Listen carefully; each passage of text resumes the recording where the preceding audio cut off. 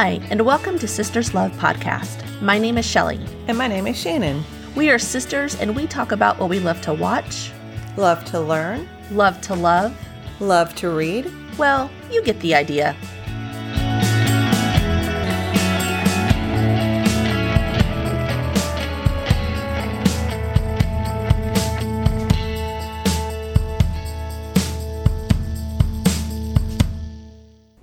Today, we're going to talk about movie musicals.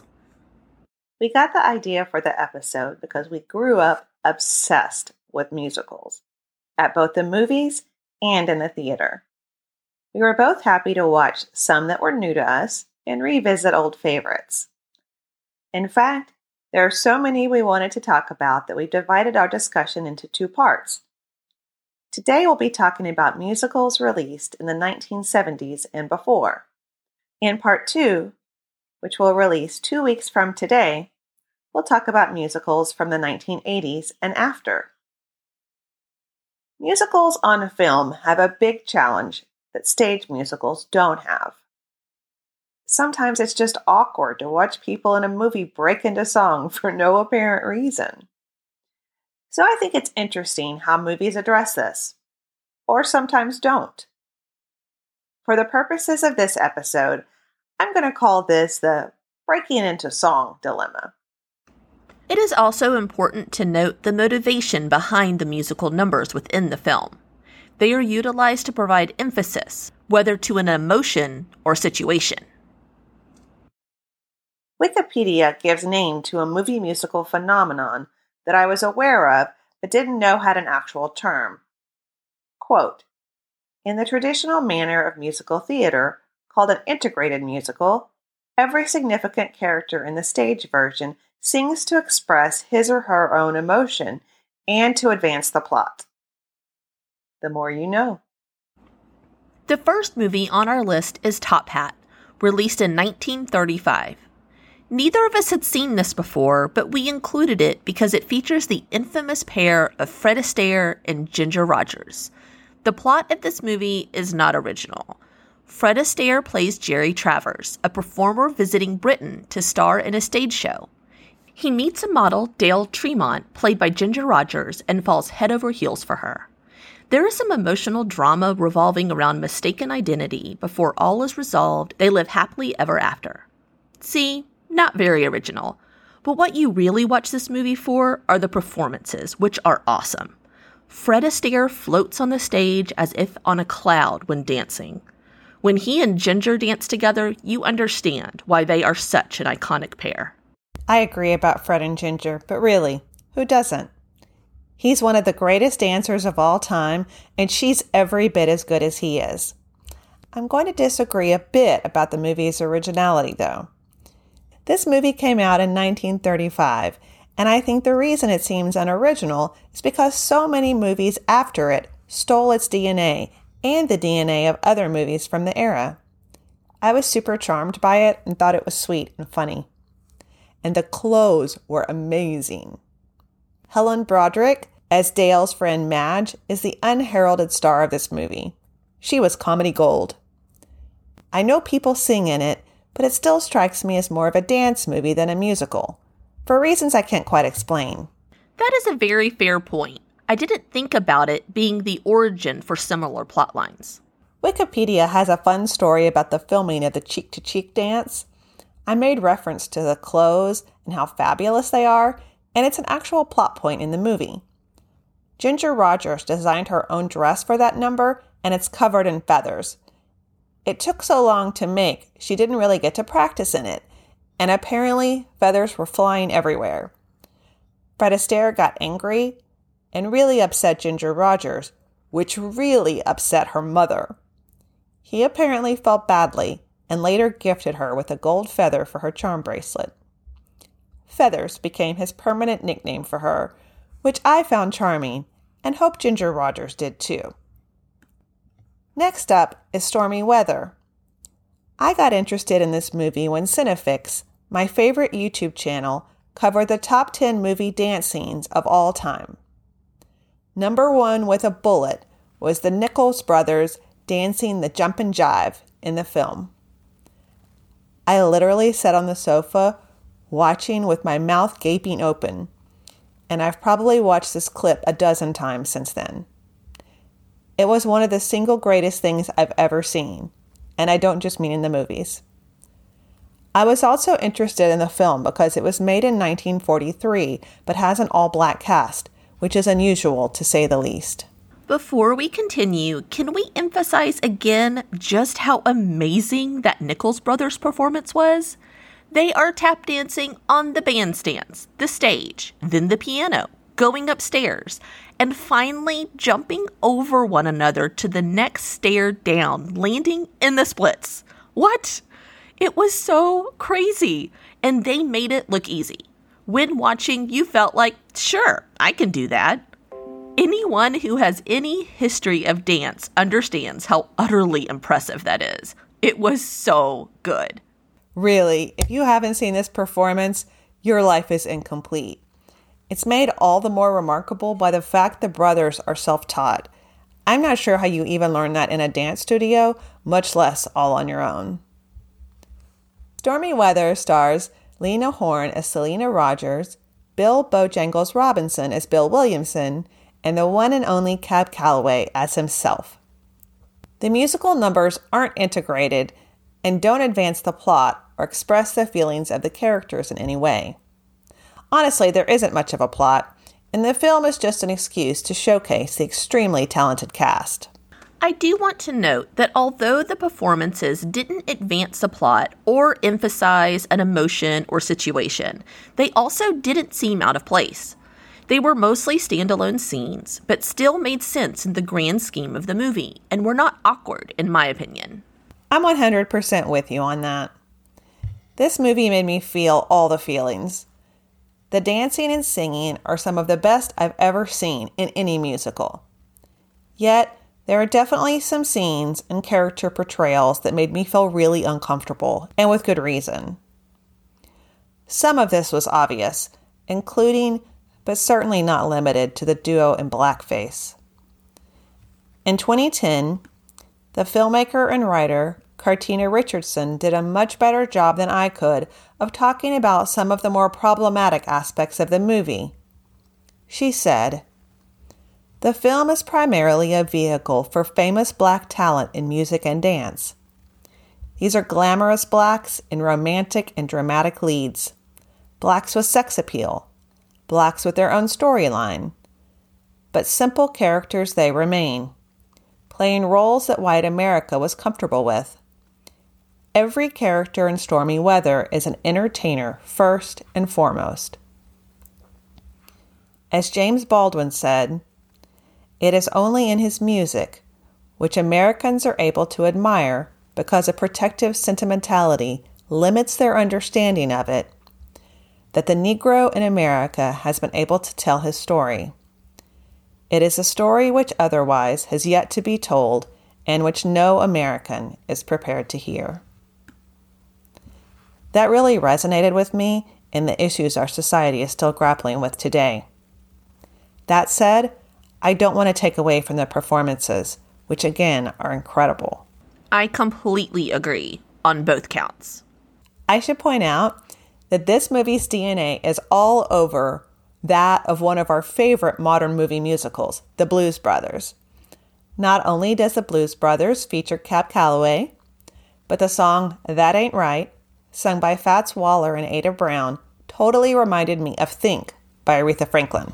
We'll be discussing The Blues Brothers in part 2 of our musical movies episodes. And fair warning, it is one of my favorite movies of all time, so some fangirling will take place. Singin' in the Rain is up next. This 1952 classic with Gene Kelly, Debbie Reynolds, and Donald O'Connor is a gem. The performances in this film were amazing. The story follows Gene Kelly as Don Lockwood, a silent movie star. When a rival movie studio introduces a talkie, he, along with his best friend Cosmo, played by Donald O'Connor, and the head of the studio must scramble to produce a talkie of their own. They decide to turn their currently in production movie, The Dueling Cavalier, into a musical, The Dancing Cavalier. The only problem is Don's on-screen love interest, Lena Lamont, has a less than desirable voice and cannot sing. But they are audience sweethearts, so a plan is hatched. Don's real-life love interest, Kathy, played by Debbie Reynolds, will provide the vocals while Lena lip-syncs on film. One problem. They decide not to tell Lena, who is convinced Don is actually in love with her despite his very direct rejections. Needless to say, a little chaos ensues, but it all works out in the end. This is one of my all-time favorite movies, and I'm so happy you liked it. Gene Kelly is the ultimate leading man to me, and it seems crazy that this wasn't nominated for Best Picture. I'm glad he lived long enough to watch this movie become so beloved. Debbie Reynolds was great, but it was her first dancing role, and after watching Top Hat, I couldn't help but wonder what someone with the dance skills of Ginger Rogers could have done with the part. A funny story about the movie. Lena Lamont was played as someone with a terrible, squeaky voice, but she's actually the one really speaking during the looping scene, not Debbie Reynolds. Jean Hagen, who plays Lena, apparently had a gorgeous voice. The two most notable music numbers, in my opinion, are Make 'Em Laugh, performed by Donald O'Connor, and, of course, Singin' in the Rain, performed by Gene Kelly. Make 'Em Laugh was a physically demanding performance, and Donald O'Connor had to spend several days in the hospital thanks to a 4-pack-a-day cigarette habit. Gene Kelly was sick with a 103-degree fever for Singin' in the Rain, and the rain made his wool suit shrink as he was wearing it. I think the unofficial motto for this production was no pain, no performance. IMDb says that they accidentally destroyed the footage of Make 'Em Laugh, so after he got out of the hospital, Donald O'Connor had to film the entire number again. That is just so wrong. I think we'd be remiss if we didn't mention Moses Supposes, the number with Gene Kelly and Donald O'Connor. It's some of the best dancing I've ever seen. I'm a huge fan of Good Morning, too, but like most people, when I think of the movie, I think of Gene Kelly twirling around a lamppost. There's a reason it's one of the most iconic scenes in the movies. Our next movie is The Umbrellas of Cherbourg, a French musical from 1964, starring Catherine Deneuve and Nino Castelnuovo as Genevieve Emery and Guy Fouché, two teens in love. Genevieve works at her mother's umbrella shop in Cherbourg, and Guy is a mechanic at a local station. They are planning their futures together when he is drafted to serve for 2 years in the Algerian War. The night before he leaves, they spend the night together, resulting in a pregnancy. Genevieve vows to wait for him, but under the pressure of impending motherhood and the distance from Guy's absence, she chooses to marry a wealthy suitor who accepts her child as his own. When Guy finally returns from war to find Genevieve married and moved away, he is distraught. He turns to his aunt's nurse that he has known for years. They marry and build a life together with a son. Years later, Genevieve is passing through Cherbourg, the first trip she has made back since her marriage, and she runs into Guy. They share a brief, somewhat awkward yet bittersweet encounter as the movie ends, each of them at peace with the choices they have made. The movie is presented in 3 parts: the departure, the absence, and the return. This movie is one of the most gorgeous things I've ever seen. It's like a Technicolor dream, to the point where it almost looks like it was colorized, but it definitely wasn't. Bernard Evian was the costume designer, set designer, and cinematographer, and he clearly had a vision for what he wanted the film to look like. Jacques Demy, the director, said, "The film used color like a singing Matisse." But I learned something about myself. I want my musicals to have actual songs. Yeah, so the musical part of the movie is rather odd. There are no actual musical numbers in the film, but the entire script is sung. To clarify, there are no actual songs. They just sing all of their lines. I cannot describe in words how perplexing this was to watch. We've discussed the usual purpose of musical performance in film: to emphasize and move the plot forward. But here, there is a distinct lack of purpose in the musical component. In fact, I think the movie would have been significantly more effective without the singing. There was a moment when we hear Guy singing the script of a letter Genevieve is reading. He is discussing how dangerous and difficult it is being at war. He sings about seeing 3 people being killed. That moment seemed very out of place in song. It was so strange. There were a couple of times in the week after I saw the film that I found myself wanting to just sing about my day to my husband, Paul, because I couldn't get over how odd and jarring the whole thing was. That said, I found myself incredibly touched by the movie. Despite its candy-colored palette, there was a real heart in the performances. I just couldn't get over the fact there weren't any actual songs. What was that about? It reminded me of the plot of Singing in the Rain. They were forced in a position to make a musical in order to be competitive with rival film studios. So they manipulate their already in-production movie to be a musical, but their execution, lip-syncing and all, was a far more successful endeavor than the Umbrellas at Cherbourg. That is what this movie felt like.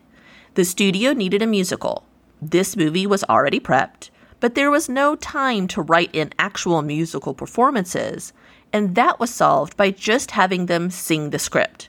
It was just so confusing. But it is a beautiful and colorful film, and the performances are wonderful. I'm going to resist the urge to sing any additional commentary to our listeners, but that's what this movie makes you want to do. Definitely. The director Damien Chazelle said that Umbrellas was one of his inspirations for La La Land, and that seems very obvious. While doing research for this episode, I found an article on the blog Classique called Color and Costume, From the Umbrellas of Cherbourg to La La Land. The author shows side-by-side shots from each movie, and there are so many similarities. It's very clear that the former inspired the latter. Emma Stone wears a dress that's a very similar color to the pink coat Catherine Deneuve wears for much of the film. Man, do I ever want that coat. I was not nearly as big a fan of La La Land as the author of the blog was, and thought that Cherbourg was an infinitely superior movie on just about every level. That said, I agree it's far more successful as a movie than it is as a musical. Cabaret, the 1972 musical directed by Bob Fosse, stars Liza Minnelli as Sally Bowles, Michael York as Brian Roberts, and Joel Grey as the Master of Ceremonies. The film ultimately earned 8 Oscars, including one for Minnelli, Grey, and Fosse, but failed to win Best Picture. I have a bad memory about these sorts of things, and I had to look up what did win, and I was waiting to be scandalized. But nope. That year, The Godfather and Marlon Brando won Best Picture and Best Actor respectively, so I'd say that decision has aged pretty well. Cabaret solves the breaking into song dilemma in the easiest way possible, by setting all but one of the musical numbers in an actual cabaret called the Kit Kat Club. Cabaret is definitely an integrated musical. Each song describes the feelings of the participant or advances the plot in some way. I'd never seen the movie before we watched it for this episode, and I know you hadn't either. What'd you think of it? It was so much more complex and serious than I was expecting, but I loved it, and Liza Minnelli was a goddess. The entire cast was ridiculously good, but Liza Minnelli is just mesmerizing. I couldn't take my eyes off of her. Cabaret takes place in Germany in 1931. Brian Roberts is a Cambridge-educated Englishman who comes to Germany to teach English. He meets Sally Bowles, a nightclub performer with, to put it mildly, a lot of joie de vivre. She and Brian become first best friends and then lovers. Sally subsequently meets a rich baron, and the three of them become, shall we say, entangled. Despite all of this, the movie never lets you forget that fascism is taking over the country. In the only musical number performed outside the Kit Kat Club, a blonde-haired youth sings "Tomorrow Belongs to Me." The camera pans down to show that he's wearing a Nazi armband. And the movie ends showing that, in contrast to the beginning of the film, the audience at the Kit Kat Club is filled with Nazis. According to Wikipedia, the story is based on the semi-autobiographical stories of Christopher Isherwood. Brian is loosely based on him, and Sally Bowles is based on Jean Ross, an actual British cabaret singer. Kander and Ebb did the music for the original stage show and the movie, but I have to admit, besides the title track, I just didn't love the songs. I thought the performances were incredible, and I absolutely loved the movie itself. But I kept finding myself wishing I was listening to Kander and Ebb's music from any given production of Chicago. I also have to admit that after seeing the miniseries Fosse Verdon, I kept wondering how much of what I was seeing on screen in Cabaret was really dreamed up by Gwen Verdon, Bob Fosse's genius wife. We don't have time to get into their story here, but Sam Rockwell and Michelle Williams are amazing as Fosse and Verdon, and if you're at all interested in the story behind the stories, you should definitely check it out. I agree about the musical performances. While I did like them, they weren't as standout as most that we will discuss. Next up, we have Grease, starring John Travolta and Olivia Newton-John. I had not seen this movie in at least 15 years, maybe more, and boy, was it a whole new experience watching it now. I remember it being fun with excellent music, but it is so problematic. First of all, we don't normally spend a lot of time talking about title sequences, but I had totally forgotten that the entire thing was animated. It seemed really odd. That was the first of many artistic choices in this film that I had trouble with, frankly. The second was the casting. I know older people are often cast as high schoolers, but I swear everyone in this movie straight up looked like they were 35 years old. Every guy was a total creeper. And I grew up in the 80s. Every guy was not trying to look up your skirt against your will like they were in this movie. It was just gross. We are completely on the same page regarding the opening sequence. I even stopped the movie to make sure I actually was watching Grease. How did we not remember that that's how it started? Olivia Newton-John plays Sandy, a new student at Rydell High from Australia. Sandy met Danny Zuko, played by John Travolta, in the summer, and they had a romance. When Sandy shows up at Rydell, it is to Danny's surprise, since he thought that she was going back to Australia at the end of the summer.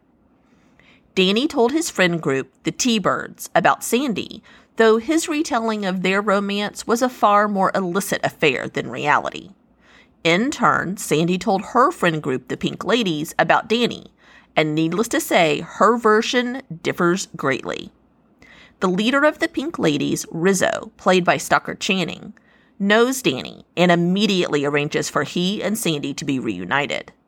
Danny reveals his complete asshat persona in full form, and Sandy runs away embarrassed.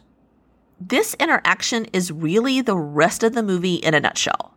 Danny is a complete jerk, and Sandy is naive and, quote, hopelessly devoted to Danny despite his very obvious red flag behavior. In the end, Sandy decides that she is not happy, and she fixes this by completely changing who she is as a person in order to win the affections of a guy who treats her like crap. Yeah, that is the message we want to send to youth everywhere. I think we should call being treated badly by a man being Zuko'd henceforward. Although it wasn't just Sandy, no female was treated well in the movie. For example, Rizzo was presented as the 180-degree opposite of Sandy, and she was clearly derided by both the movie and her boyfriend. The T-Birds were not charmers. And some of the line delivery, ugh. And when Danny and Sandy were talking at the diner at the beginning, he says, literally, "Don't make me laugh. Ha, ha, ha." Also, that fake cool that I was super into in high school, I would laugh out of a room now. He actually says, I have this image. Yeah, okay, old man, whatever. Ooh, and that radio personality who came to judge the dance contest hitting on a high schooler, and she is definitely hitting on him back and referring to maraschinos while making obscene hand gestures. It's also gross. Danny even appears to want to be a decent human being at a few intervals throughout the movie, but he chooses his image every time, and the movie rewards him for it at the end. Also, I'm so over the trope of a clearly beautiful female lead transforming into hotness, like she wasn't gorgeous all along. And never mind that totally disregards her personality altogether. I hate it. I hate it. I hate it. The lyrics to the music are also problematic, and the musical numbers in the film were far less impactful than I remember. The musical number I remember being the best was the dance competition where Danny and Cha-Cha win, and honestly, it is not that good. My mind definitely romanticized this movie into something it is clearly not. I harshly judge my younger self and her terribly inaccurate assessment of this movie. To be fair, there were a couple of things that I did like. First, the theme song. It's very Bee Gees-esque, which is totally my jam, but also funny for a movie set in the 50s, not in the 70s. And I still love You're the One That I Want, which is especially good if you take it out of context. I didn't love the dancing and hand jive, or frankly the fact that most of the women got treated like crap during it yet again. But I did feel like it was the inspiration for the end of Footloose, which is a legitimately great musical number. John Travolta is also a national treasure on the dance floor. We have the best of this movie, Saturday Night Fever, and The Twist from Pulp Fiction. I do agree with you about the number with Danny and Cha-Cha, though. I was surprisingly underwhelmed by it this time around.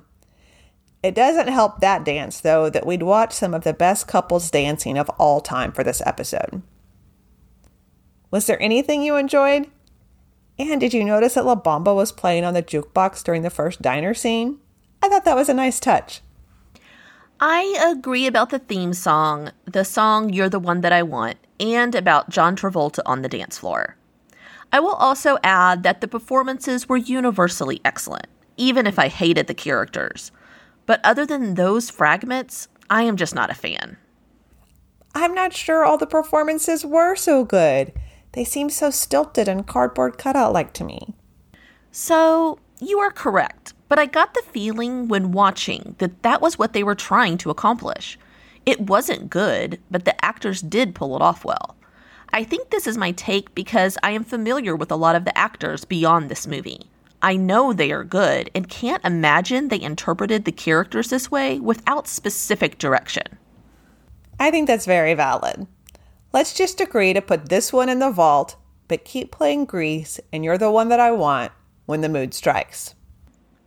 Lastly, we have the Rocky Horror Picture Show, Tim Curry's theatrical movie debut as Dr. Frankenfurter, a scientist.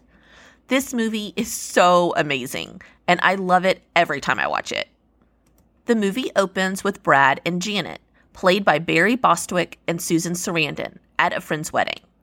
They decide to visit Barry's friend, Dr. Everett Scott, on their way home. However, they end up getting lost in a rainstorm and find themselves at the home of Dr. Frankenfurter for help. They are greeted by the doctor's servants, Riff Raff, a handyman, Magenta, a domestic, and Columbia, a groupie.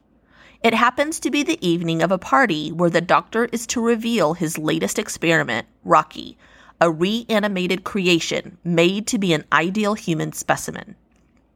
Brad and Janet are thrown into a time warp where the tagline of the movie, "Give yourself over to absolute pleasure," is explored by everyone. I first saw this movie in high school. Midnight showings were everywhere, and it just seemed like something super cool to do. It blew my mind to see people acting out the entire movie on the dais in front of the screen, and I felt like I was in the middle of something special. I drug a lot of people to those showings, and admittedly, some enjoyed it more than others. I've probably seen it about 15 times in the theater, and there was usually a main cast of fans dressed up like the characters, and then people who acted as understudies, waiting for their chance to lip sync along. I always felt a little sorry for the movie theater employees having to pick up after a crowd that's throwing toast and cards at the screen, though. Do you remember the first time you saw it? That is a very interesting question, as I have a very poor concept of time. I know I did not see it at the theater first. Unlike you, I almost never went out in high school, and still don't, so it was definitely an at-home viewing, but I can't remember exactly when. I want to say it was probably in my teens, but no later than my early 20s. I still have never been to a traditional midnight showing, but have seen a few stage performances, which were all excellent. The movie is truly a wild ride that is filled with oddities around every corner. The scene where we are first introduced to Dr. Frankenfurter is one of my favorites, as Janet is trying to convince Brad to leave because she is frightened and concerned. We see the elevator descending in the background. When Brad and Janet meet the elevator, the doors open to reveal Tim Curry, fully made up with dramatic makeup in a satin black cape with a high white collar, looking absolutely vampiric. He disembarks and breaks into the song Sweet Transvestite, revealing his sparkling corset, garters, and high heels as he abandons the cape. At this point, if you were not completely mesmerized and invested, just accept this movie is not for you. I love rewatching this movie because I notice new things every time. Although I admit that sometimes I just watch Sweet Transvestite when I need a little Tim Curry-related joy in my heart. The film takes the tropes of horror and sci-fi movies. For example, they're at the Frankenstein castle. Frankenfurter is a kind of vampire. He creates a creature. And characters use science fiction technology. And the film uses the tropes for comic effect, although I wouldn't call the movie a comedy. I would call it very much not safe for work. So proceed with caution if that sort of thing concerns you. There's also a scene that's a throwback to King Kong at the end, when an angry, hunted Rocky climbs the radio tower carrying an injured Tim Curry. It's no accident that the previous Frankenfurter song references Fay Wray, who starred in the 1933 version of King Kong. Tim Curry, who originated the role of Frankenfurter in the stage show, is an absolute genius in this role, and I've never seen anyone relish playing a part more. I fell into a YouTube wormhole watching videos about the movie one night, and several of them mentioned that Mick Jagger was interested in the part. But Richard O'Brien, the creator of the stage show and movie, who also played Riff Raff, wouldn't entertain anyone but Curry. Now, normally, I'd have a problem with this, because there's not much in life that Mick Jagger doesn't improve for me. But I am 100% Team Tim Curry on this one. He was irreplaceable. When this movie was originally released in the theater, it bombed. Then the idea was born to start having midnight showings, where it grew its cult following and became so popular that it has continuously been shown in theaters since its release in 1975. One of my favorite songs is Don't Dream It, Be It. And I always thought that song perfectly encapsulated why people that love this movie really love it. It carves out a safe space for people who are different. People at one time or another have been criticized for being weird, or for people who have just felt out of place. At Frankenstein's castle, it doesn't matter who you are. Someone will find you desirable.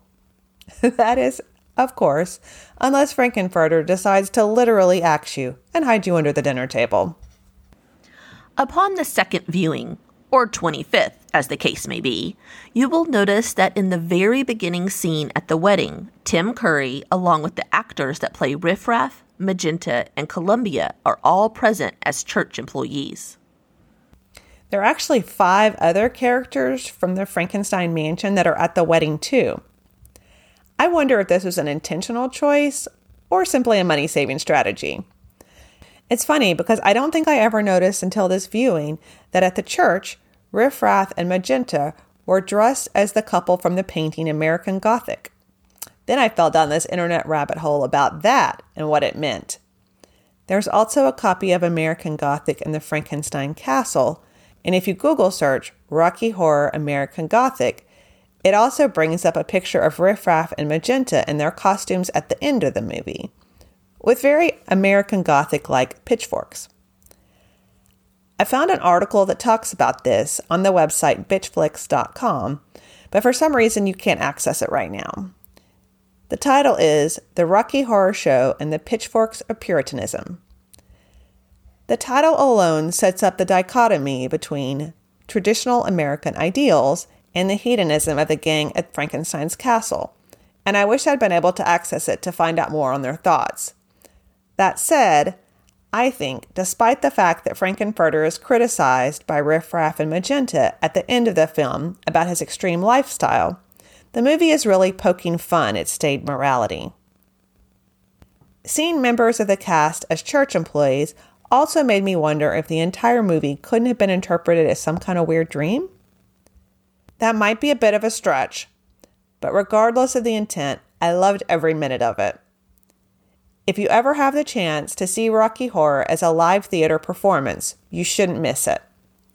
I've seen 2 productions, one where they let you, quote, throw shit at them, and one where, quote, the performers bite back.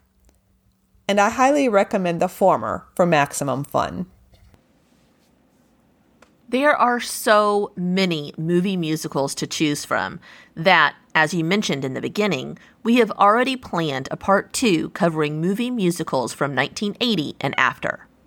That episode will air in 2 weeks, but next week we have Thanksgiving movies, including Home for the Holidays, Pieces of April, and Addams Family Values, in case you want to watch before you listen.